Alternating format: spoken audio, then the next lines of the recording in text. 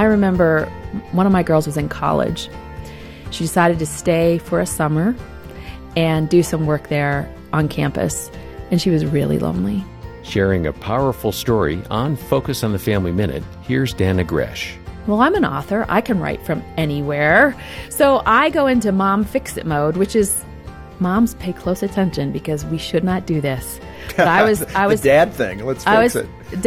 But moms do it too. I was ready to pack my suitcase and go just like at least for a week, be with her, go out with her for dinner at night, be her friend, fix the brokenness, right? Fix the ache, fix the loneliness.